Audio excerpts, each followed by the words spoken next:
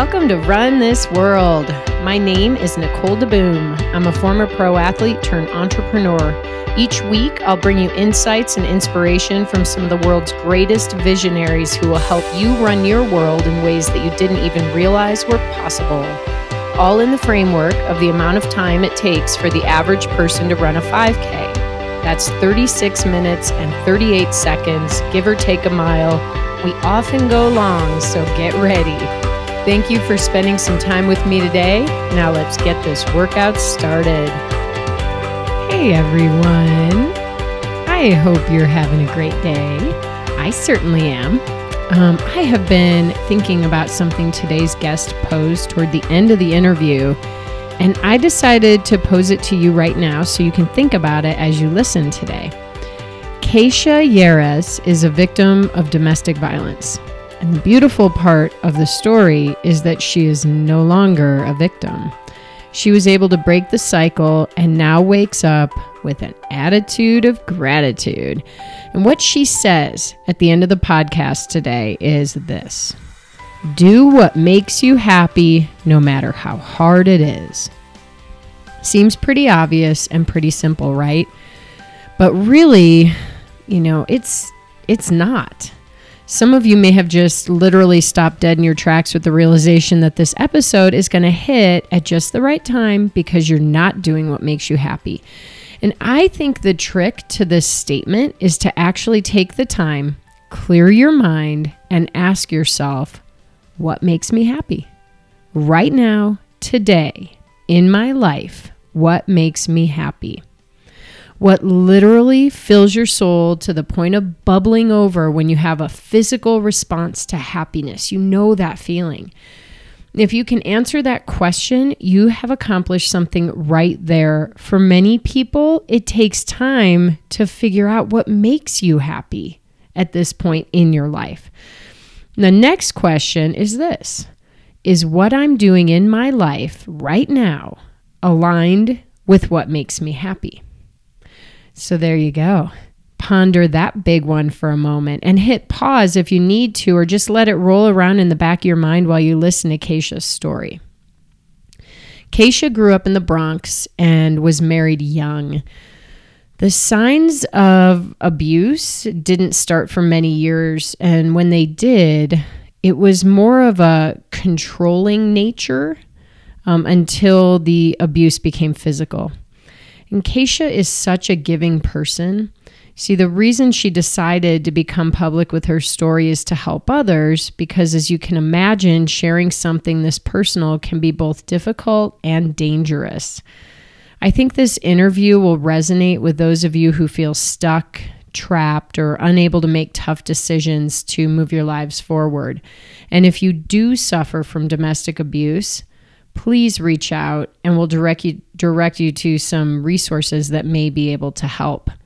On a separate note, you may already be familiar with Keisha. She won the Women's Running Magazine cover contest earlier this year. All right, then, let's bring Keisha onto the show. So, are you ready to roll? I am ready. Awesome, Keisha. So great to have you on the podcast today. Thank you for carving out some time in your busy life. Thank you for having me. It's a pleasure. You are a woman with so much going on and so many passions. And what's really amazing is that you have sort of fallen into the mainstream's eye in the past year or so. And it's not because of a fairy tale story. I mean, now maybe you're having one, but it's because you've had to overcome some serious challenges in your life. And I'm going to kick us right into that, because really I came to know who you were when I saw you on the cover of Women's Running Magazine. It's pretty amazing.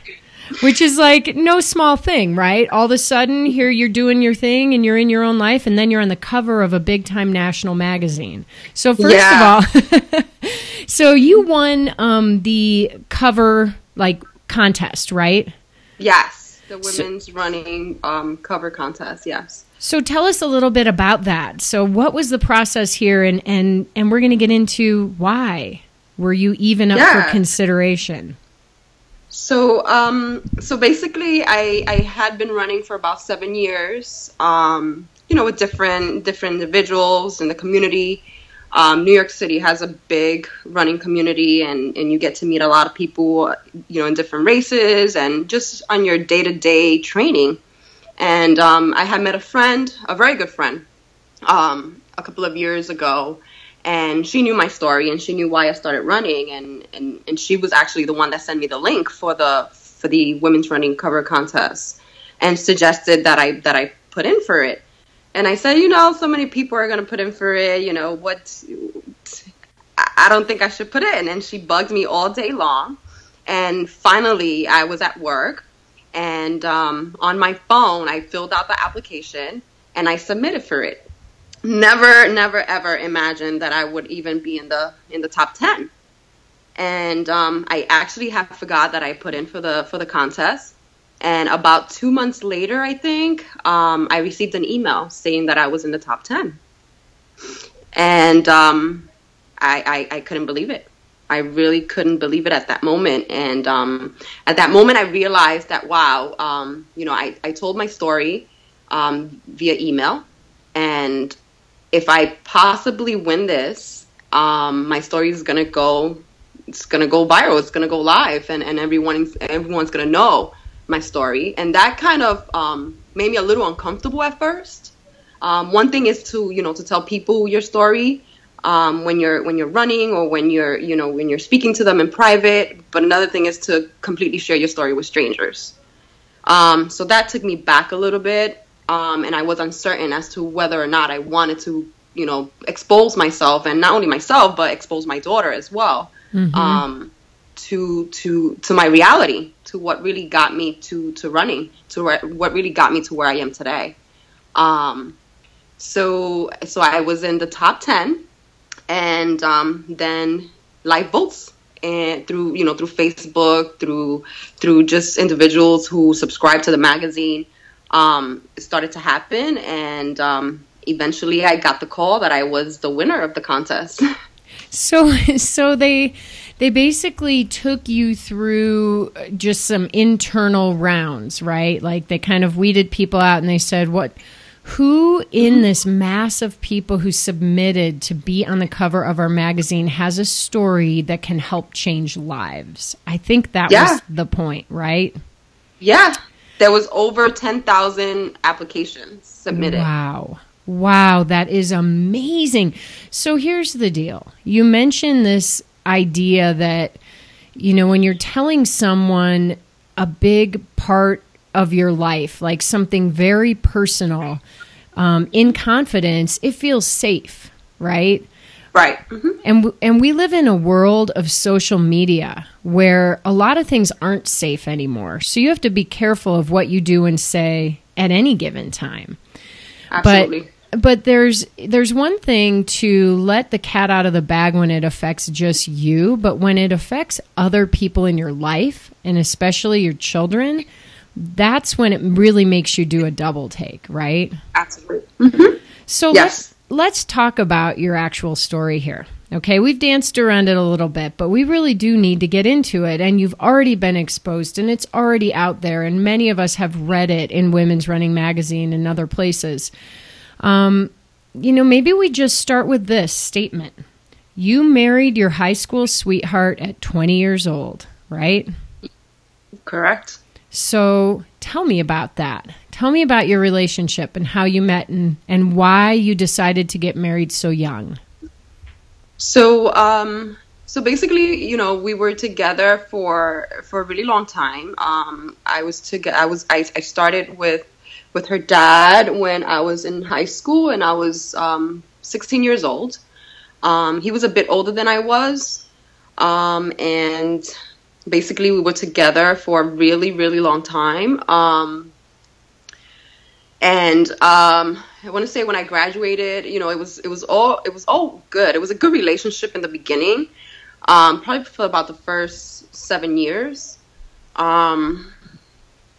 decided that after I graduated high school, we moved in together, and that now it was the time to get married. He pushed me to to continue to go to college, and I went to college. I received my my undergraduate degree, and he was a big part of that because he didn't keep me from going to school and getting my studies.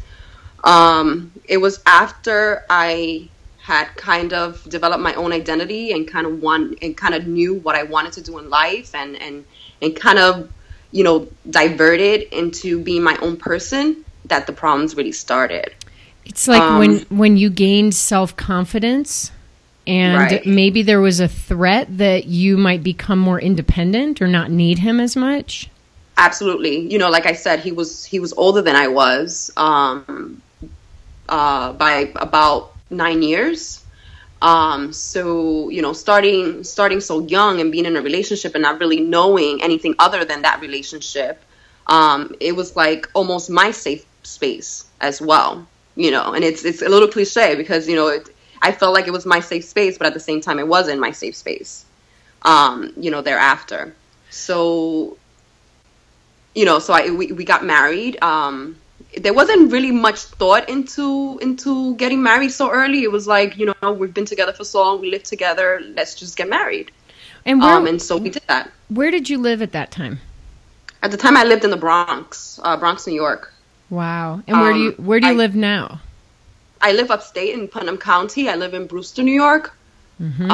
I've only been here for about 4 years. I was born in Puerto Rico. My parents moved to New York City for, of course, a better life when I was 9 years old. And I grew up in the Bronx, a pretty tough neighborhood in the Bronx, the South Bronx, which is actually mile 20 of the New York City Marathon. So, awesome.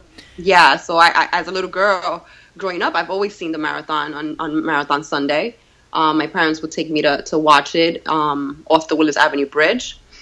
And so I grew up in a pretty rough neighborhood in the Bronx. And then when I had my daughter and I separated from my then husband, I decided that it was time for me to purchase my own home and to move far away, move into a space where my daughter was safe, and move into a space that gave her the ability to run free and not have to worry about anything in the environment that would harm her. So I moved up to the countryside, not really knowing anyone, just took the leap of faith and moved. Well, and that all, probably before we get into the courage that you had to go do that, we need to get down and dirty on what happened in your marriage and how did the relationship turn? So basically, like I said, I went to college. I got my undergraduate degree, and after that, I kind of knew where I wanted to be in life and what I wanted to do.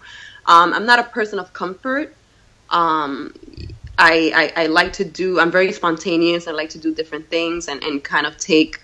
I take myself, I take every day as it comes, and I don't take things for granted. And I kind of decided that, I knew where I wanted to study. I knew what I wanted to do. I knew where I wanted to work. I started to develop friendships, with individuals in school, started to develop friendships with individuals at work. Wanting to go out, wanting to do different things that didn't involve my husband, that started to bring problems into the relationship. And so he became at some point abusive towards you. And yep. How did this start? So it started with checking where I was, checking my receipts to make sure that I was where I said I was.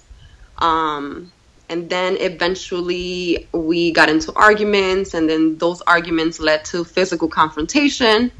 And it all spiraled out of control from there. Wow.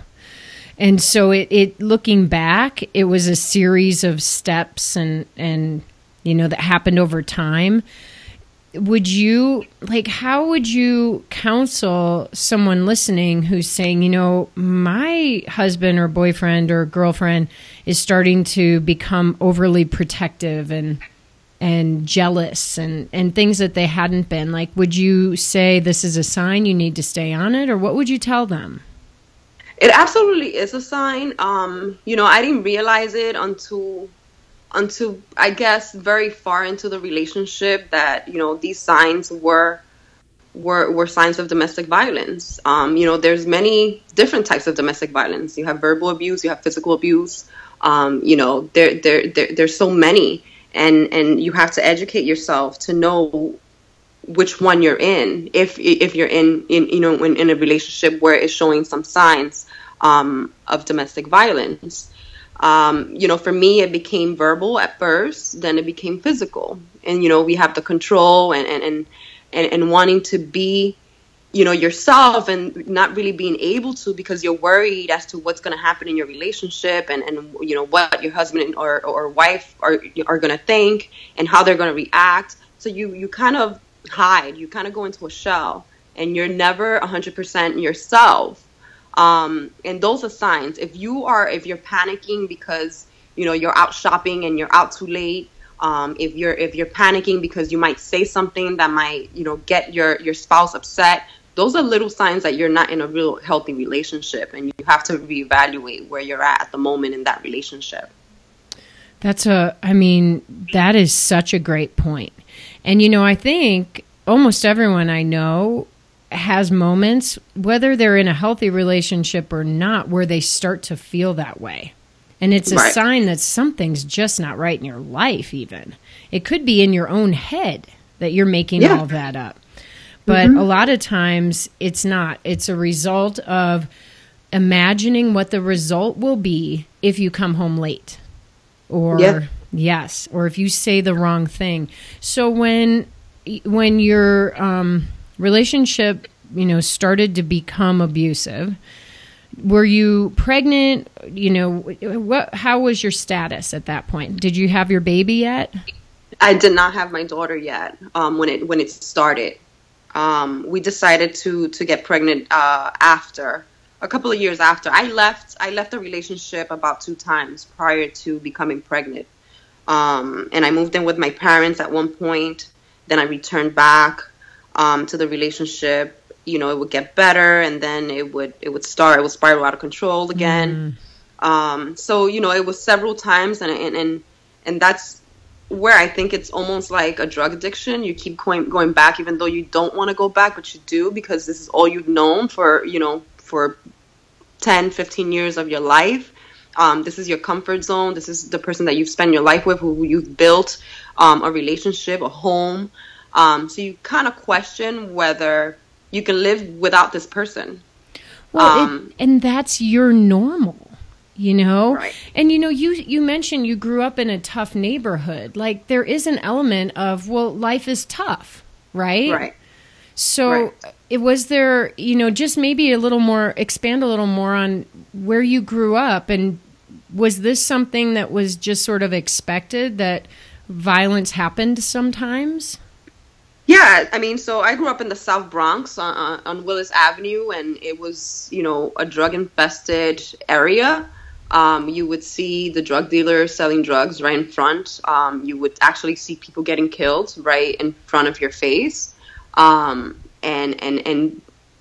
you had to be very, very resilient living in that area. My parents were extremely, extremely vigilant of us and didn't allow us to really go outside. And very careful as to who we spend our time with.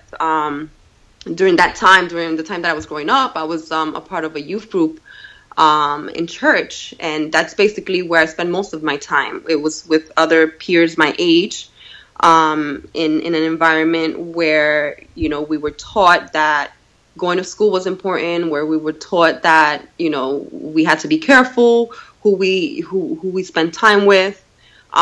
Just an environment where the leader of the youth group empowered the young people that attended the program, to become something, in order to get out of the neighborhood or, be better, than what we were seeing in that environment.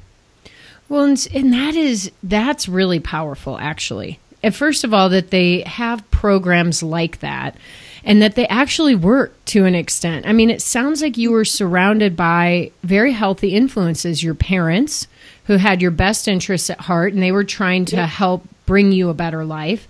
this youth program, right? So you were developing a strong sense of who you wanted to be, even as a younger person, right? So it's tough because here you are, somebody who has all the tools to remove yourself from, you know, a neighborhood or a culture that didn't necessarily have a great potential ending, but yet you still ended up with a man who eventually changed, and he kept sucking you back into the cycle, right? Right. So you mentioned getting out.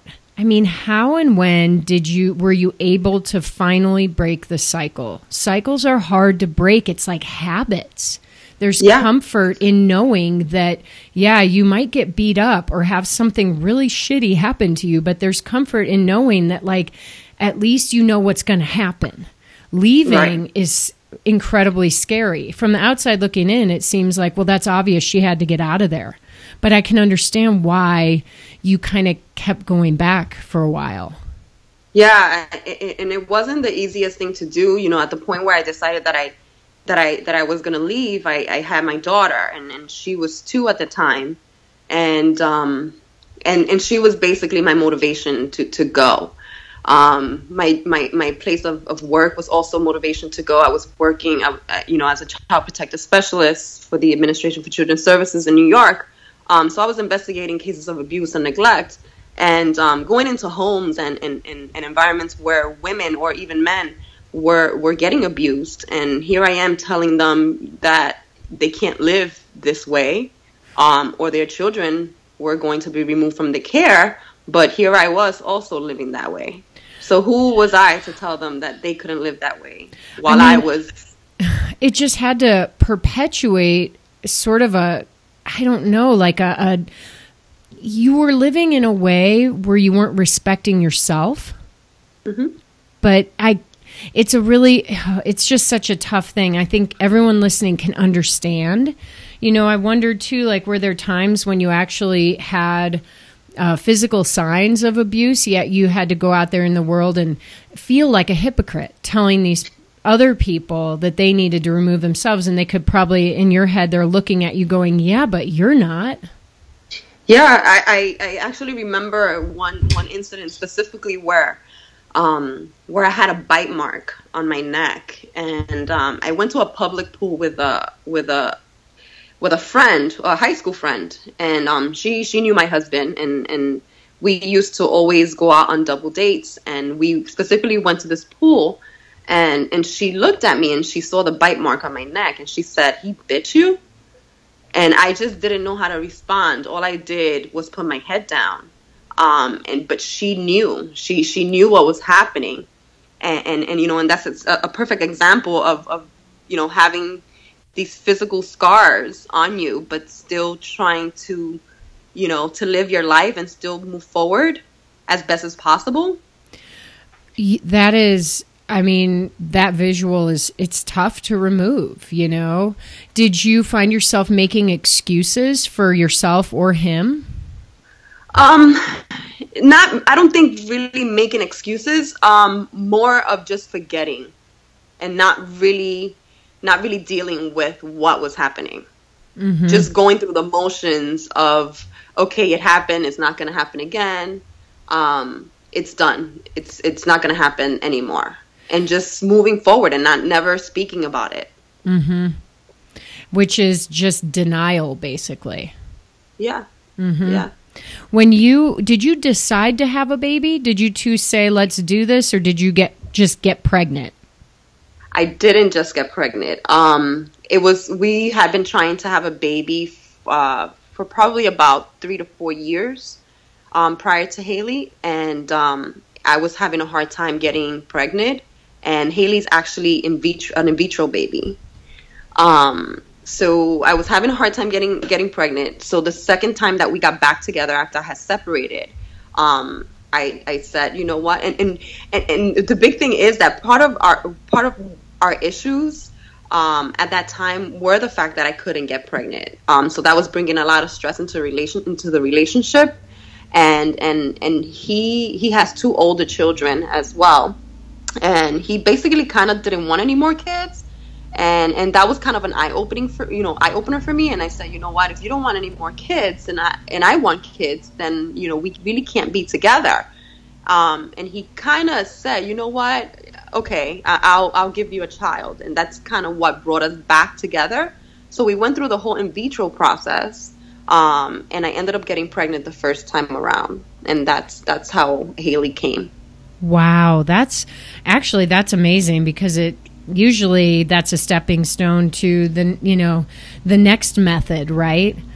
Mm-hmm. Wow. So you were very lucky there, but were you in your head thinking, well, maybe this will change our relationship forever, or did you? Absolutely. Yeah. Absolutely. I thought that it was gonna bring us closer together, that the abuse was gonna go away, because now we had a child to take care of and couldn't expose her to things like that, any violence. But it really didn't change. Even when you were pregnant? When I was pregnant, it was more emotional. It wasn't physical during my pregnancy. It was more emotional. He wouldn't touch me during my pregnancy. Things like that would kind of get to me. Like, am I not attractive to him anymore? Like, things that make me question myself as a woman. Wow. And it's so screwed up, but I can understand it. I mean, hindsight's easy, isn't it? Mm-hmm. When you get time and distance from something really makes it clear, but when you're in it. So, a lot of times when we have a problem, we will put Band-Aids on them, like it's a temporary fix. And a lot of people do this with kids. It's like, and not to say like you didn't want a kid and that maybe it could have changed things forever, but most of the time that if you don't figure out what the core problems are and you both really dig deep and admit that you have a problem, having a baby or putting a Band-Aid on in a different way, like moving or, all kinds of different things people do, it's not going to change the problem. The problem's still there. Absolutely. Were you ever able to have conversations with him? Like, does he recognize that he treated you that way? So once I left, we decided that we were going to go into individual counseling, and I went into individual counseling. I actually moved out. I completely moved out. This was the first time that I actually moved out and got my own place. We both went into individual counseling, but I kind of suspected that his individual counseling wasn't working. Like I said, working for the Administration for Children's Services, we're exposed to so many different services that we kind of know what the community organizations provide. And one of the big issues in domestic violence is that the accountability programs that they have are not really accountability programs and almost empower the abuser. And I kind of had a feeling, because he wasn't changing, he was actually becoming more violent, which I expected, because once a victim leaves, that's exactly what happens. It is once the victim decides to leave, that is the most scariest and hardest time for the victim, to get more physically abused, to get hurt, to even get killed. So I kind of suspected, because things got a little worse. When I moved, he didn't know where I moved to. I thought that he didn't know where I moved to. But during the time that I was looking for the apartment where I moved into, I left my lease inside my purse. And it appears that he went into my purse and he knew where I was moving. So things started to happen around my neighborhood that made me realize that he did know where I was moving to. He was telling me things over the phone of where I was, and what I was doing, and it just became a little more scary to me. That I had to be a little more vigilant where I was. And this is even with my daughter. He would show up at my house late at night, 3, 4 o'clock in the morning, ringing my doorbell because he wanted to see my daughter. And me being who I am, I would still allow him to come in and see our daughter. But I would tell him, you can't just show up at my house at 4 or 5 o'clock in the morning. Like, my daughter's sleeping at this time, and you have your time where you can see her. and just he became a little more verbally abusive over the phone. He was frustrated at the fact that he could no longer control my movement. So that made it harder. Wow. I mean, are you still in touch with him? I mean, he is the father of your daughter. Yeah, we're still in touch. We have our issues still. It gets easier every year, I would say. It's not 100%. We try to co-parent as best as possible. Haley absolutely adores her father. We don't expose Haley to any of, or try not to expose her to any of the violence. I left when she was 2. So, she saw some of the arguments. She was never exposed to any of the physical part of our relationship. But definitely screaming and shouting matches and disagreements that she's definitely exposed to. Once I moved, it became a little more difficult because it was now the questioning, asking Haley things, who was in the house, who wasn't in the house, to the point where I had to kind of speak to Haley and say, mommy and daddy are not together, and mommy doesn't ask you any questions about who's at daddy's house and what do you do with daddy for a reason. So if daddy asks you things about mommy's house, you can't tell daddy. And that was a really uncomfortable situation for me because I don't want my daughter to lie. I don't want to teach her to lie. But for our safety, I needed to have this conversation with her so that she knew what she was able to speak about and what she wasn't able to speak about, just because it wasn't safe for us.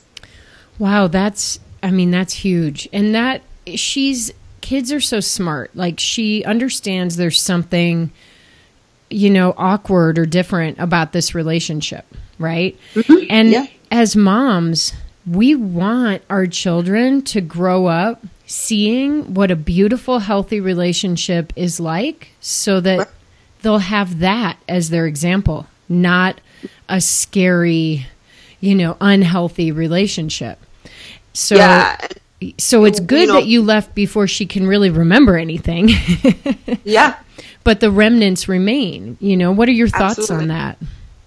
One of my things with Haley, one of the most important things for me with her was that she is so spunky and so alive, and she, she's almost like a chameleon. She adjusts very well. Even when we moved out, she was still happy and go lucky girl, and I wanted her to remain this way.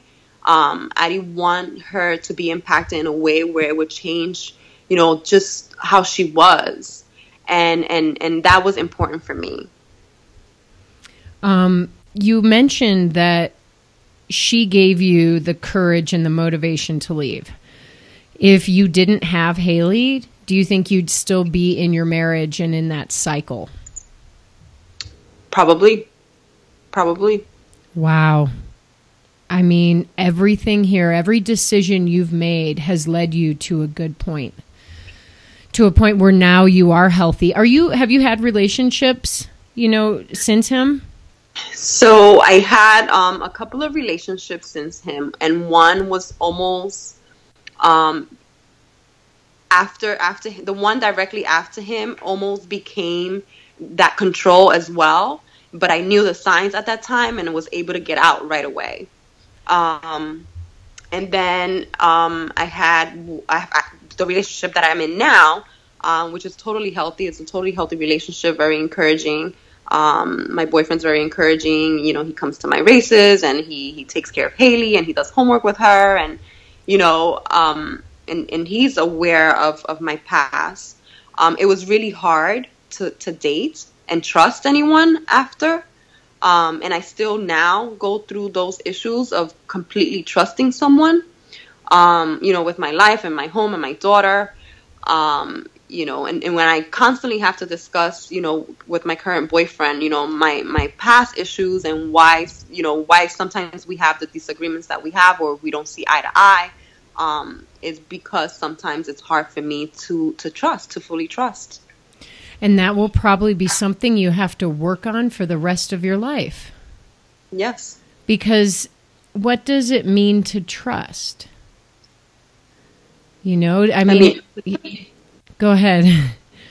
It's hard. Like you have, I have my daughter, which is like the most important thing in my life. And trusting someone to be around her and for her to get used to someone that possibly might not be around later on. That's like the hardest thing for me. I don't want her to get used to someone being around and then gone in 2 months, 3 months, 4 months. So it's hard for me to expose her to certain things just because I want her to have that continuity. It's important for her to have that continuity. Haley's also, she's a special needs child. She has ADHD and she has dyslexia. So she learns differently from other kids. She's very smart. And like I said, she's very spunky and happy. And you wouldn't tell that she has these disabilities. So it's hard for her to comprehend certain things. And explaining things to her in a childlike way. Sometimes it's hard for me. So it's exposing her to someone that's gonna be there continuously, just so that I can give her that continuity and she doesn't have to ask too many questions. That's what's hard for me. I can understand that. And in the end, you had to create a lot of internal protections for yourself and build walls. And like you said, you became a shell at certain points. And, it's hard not to transfer that onto your child. And in order to trust someone new, you have to open that up and break all those down and become totally vulnerable, or else trust can't happen on both sides. Absolutely. I mean, that is a process. You cannot do that alone. Did you get some therapy along the way? I did.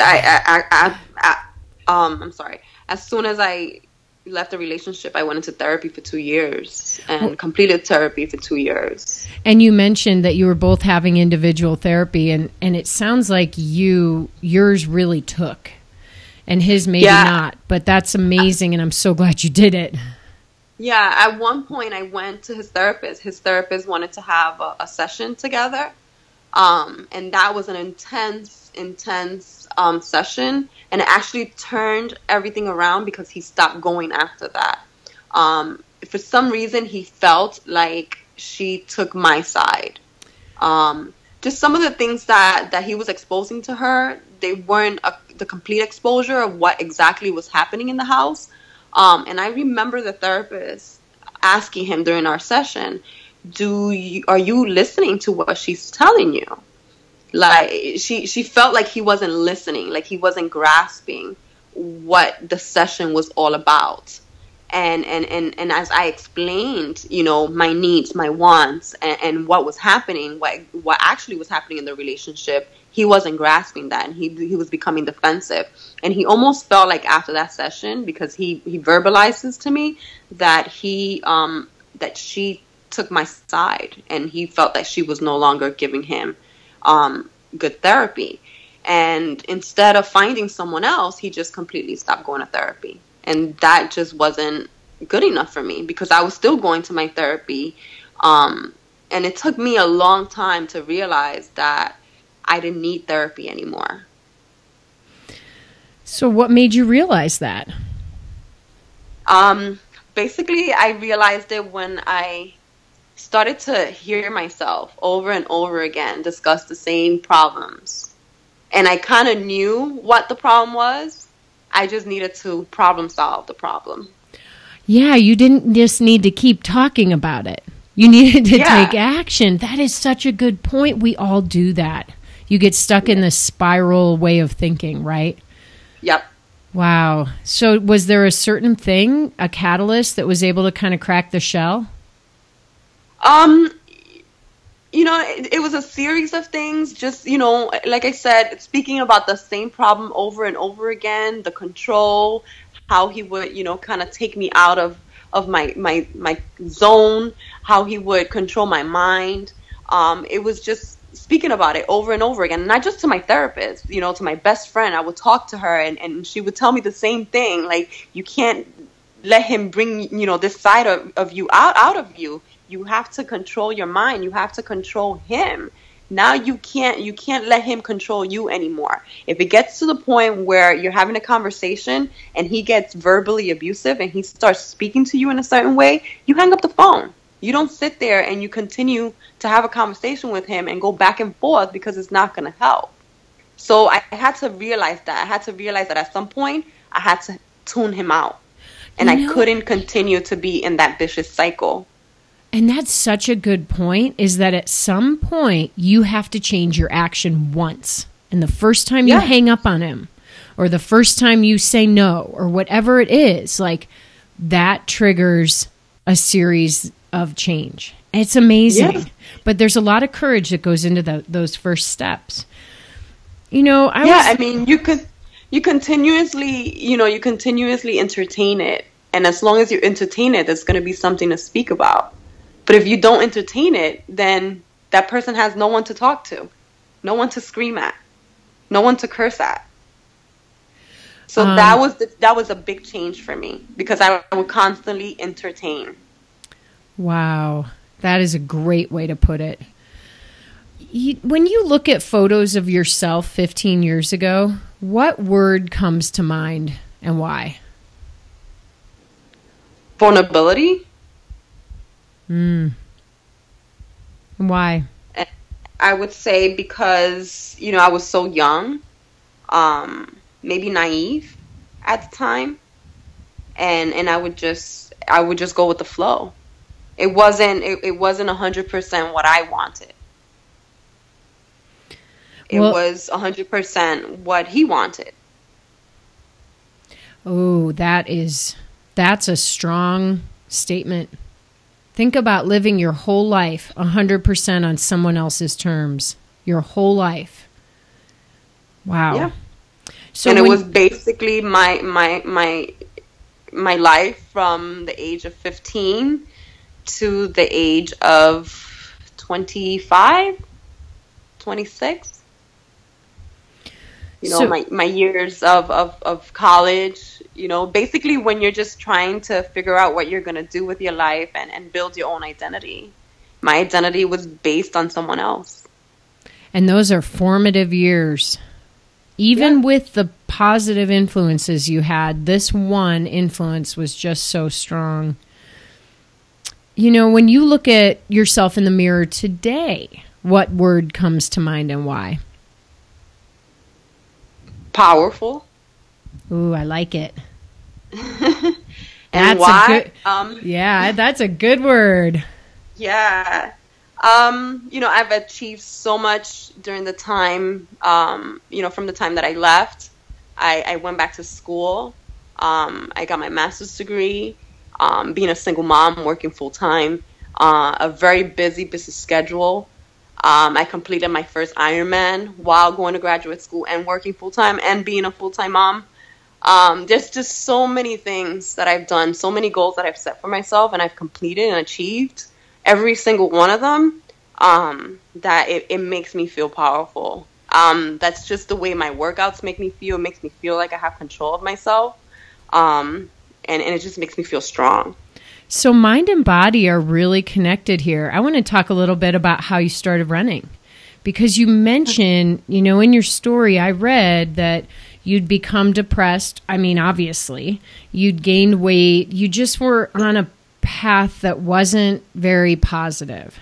So how did you change that? And what did your first step running look like?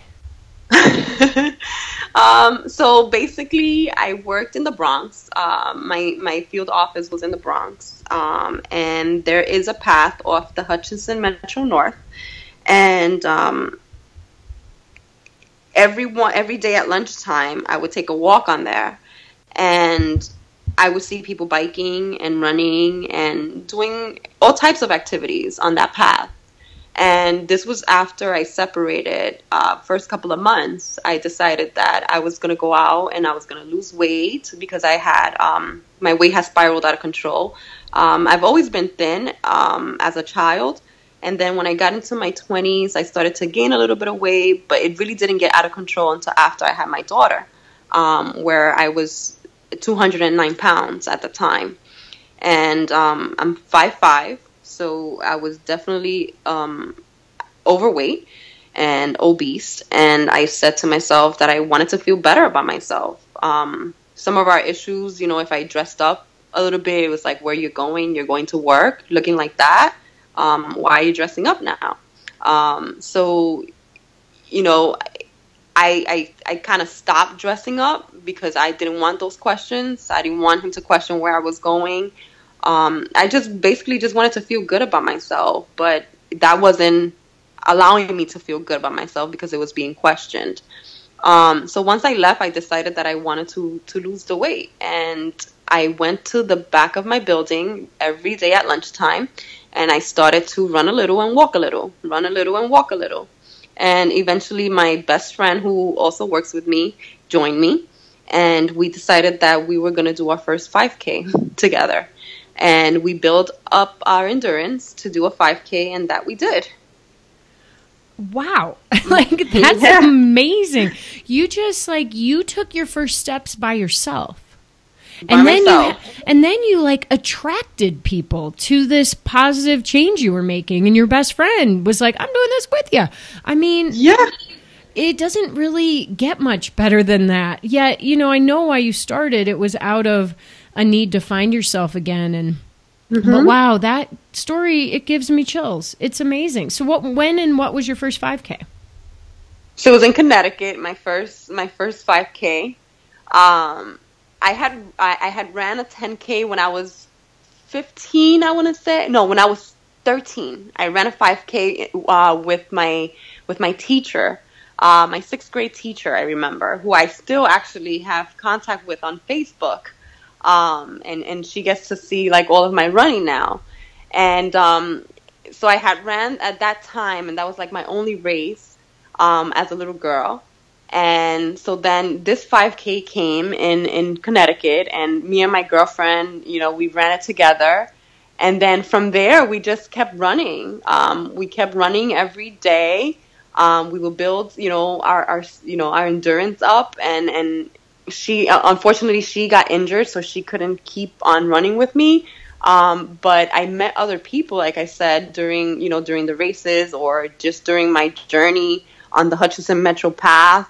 Co-workers started to join and meet me downstairs at the gym, and we would run together. And it just became an escape, but it was a happy escape. Eventually, it wasn't an escape from the life that I lived 10 years ago. Now it was an escape just for me to be able to reflect on life, to be able to reflect on a day, on a week, on a month, to think about what I'm going to do tomorrow or how I'm going to train tomorrow. It just became my time. It's beautiful. Running is, and fitness in general, it is a beautiful way to connect with yourself. When you, close your eyes for a second here, envision yourself running. What word comes to mind? How do you see yourself running? Strong. Oh, I just love that. That has been, for the last couple of days, that has been my word. My boyfriend texts me. He's like, how did your run go today? And I tell him, I feel strong.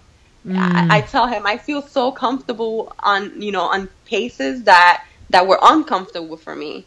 Training for Berlin these past couple of months have brought, some really good, training and endurance. And has made me a little faster. And I tell him, I just feel strong. Both I'm mentally and physically, not just, I tell myself, I'm like, I feel good. So you went from nothing to running marathons all over the world. You're training for the Berlin Marathon right now, correct? Yes. Yep. And so what's your overall goal with running? Because you mentioned earlier that having a series of goals has helped to bring you to a point where you feel powerful in your life. So I take it that goals are important to you. Very important. Very. Yep. One of the things, I got my master's degree last year as a mental health therapist. I felt that I had to give back to the community what I received when I was going through such a hard time. And one of my goals and my dreams is actually and it might sound weird, but it's actually to become a running therapist.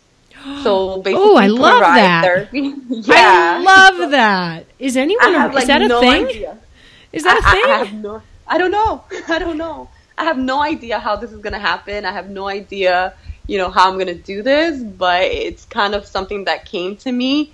And I said, I'll speak to someone, we'll run a little bit, you will have a session, and we'll run some more, and maybe they'll feel good about themselves after our session. And that's been one of my thoughts, and it's actually a dream of mine.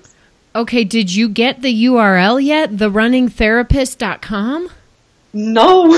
Okay, nobody listening. Actually, you're going to get it right now after we hang up, so no one hearing this is going to get it before you.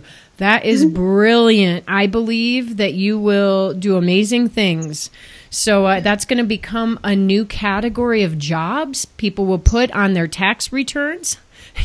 Job, running therapist, and this is you. You're innovating. I mean, it's amazing that, the things we have to overcome in life can be big or small, the tough parts, but they can bring us to such incredible places, but only when we do the freaking work to get out of them. Yes. Whew. So what is your definition of success? Definition of success. I think there's a lot of different definitions depending on, on what your ultimate goal is. I feel successful now. I feel like I've accomplished so much. Like I said, finishing my undergraduate through those circumstances, going back to school, getting my master's degree, being able to support my daughter, to provide, her with her needs on a daily basis. Just living life just makes me successful.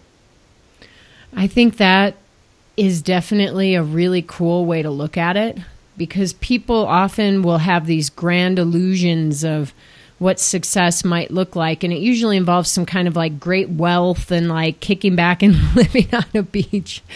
But there's perspective in what you've been through, and it feels really, really great that you're able to live in such a positive way now and pass forward to your daughter, a beautiful outlook on life. Yeah, definitely wealth is not part of my success. Not part of what I look towards. I think I just enjoy that connection with nature and being able to be fulfilled, just living on a daily basis, getting up in the morning, getting my daughter ready, being able to get her what she needs, being able to provide for her and speak to her and see her. Especially with everything that's going on in the world nowadays, just being able to be alive. I think that's just a success in itself. We have run more than a 5K. We're winding down here. We're in the cool down. Before I get to the last question that I ask every guest on the show, I have a question for you. And the question is there a question that you've always wished someone would ask you, but they've never asked? Is there a question? In other words, is there something that, you feel compelled to share that just we haven't hit on yet? No, I think we've hit on everything. If there was one thing that I think a lot of people don't ask others is what makes you happy. Such a good one. Yeah, I think that, we kind of forget, what makes us individually happy, and we don't get asked that a lot, because I guess, everyone, just lives their life the way that they live their life, and I don't know. I think that's just one question that people forget to ask others. So we're going to pose this of everybody listening. I'm going to ask you to write in anywhere on the Facebook post, however you see this podcast out there, write in and tell us what makes you happy. I love that. Nice job. All right. Well, let's get into the last question then here. So if you could give our listeners one final piece of advice, one nugget to help them run their worlds in a bigger and better way, what would it be? I would say basically to do what you want to do. No matter how hard it is, if you put in the work, everything will, the puzzle will fit together, and you will accomplish so much just by putting in some work on a daily basis towards that goal. That is awesome advice. I love it. Do what you want to do. That's the real nugget there, huh? Yes. And yeah, hard work definitely is involved. But man, I'd be surprised. I mean, I think we'd all be surprised by the fact that people are not necessarily doing what they want to do because they probably don't ask themselves, what makes me happy enough? Absolutely. Absolutely. Wow. Well, this was awesome. I so appreciate you, and it is not easy to put yourself out there, and I am so glad you did, and I'm glad you made the top 10, and then it made you really ask yourself, am I ready to put myself out there? Because what you've been through and the fact that you've come out the other side can help so many people who are stuck in relationships, stuck in jobs, stuck in their lives. So thank you. Thanks for being vulnerable and open and honest. Thank you for the opportunity to possibly help someone else. Well, you are a bright, shining light in this world, and you better believe that you're helping people. Just keep doing what you do. Thanks so much for coming on the show today. Thank you for having me. Domestic abuse is not an easy or light topic to discuss. I give Keisha so much credit for sharing her journey in the hopes that it may help others. Remember her final nugget that I mentioned before the interview started. Do what makes you happy, no matter how hard it is. Sometimes it simply takes a shift in the way you perceive your own priorities. Sometimes it takes a friend or family member to tell you something you may not want to hear, give you a little tough love. Sometimes it just takes a big dose of bravery to make that leap and move your life forward. I want you to know that I am doing exactly the things that make me happy right now. I'm really happy to say that because it's taken me a while to get on this good path, and this episode is timed so well with the process I've been going through. I've moved and shifted and scooched my life around, all the things I do, to include only the things that are aligned with what fills my soul. That's Tim and Wilder, the great outdoors, my health and fitness, my incredible business, and the people I work with who I consider my extended family, my community of friends, and my virtual community of friends, and of course this podcast, which allows me to connect with such incredible people and share their stories to even more incredible people. Do you recognize something that's going on here? Do you see it? What makes me happy is connection. Once you can figure that out for yourself, whatever it may be, it makes it a lot easier to see if the things in your life are aligned. So thank you for connecting, listening, and sharing this podcast with the people who you think need to hear it. It means the world to me that you're running this world with me. All right, everyone, you know what time it is. It's time to get out there and run this world. Have a great workout, and we'll see you next week.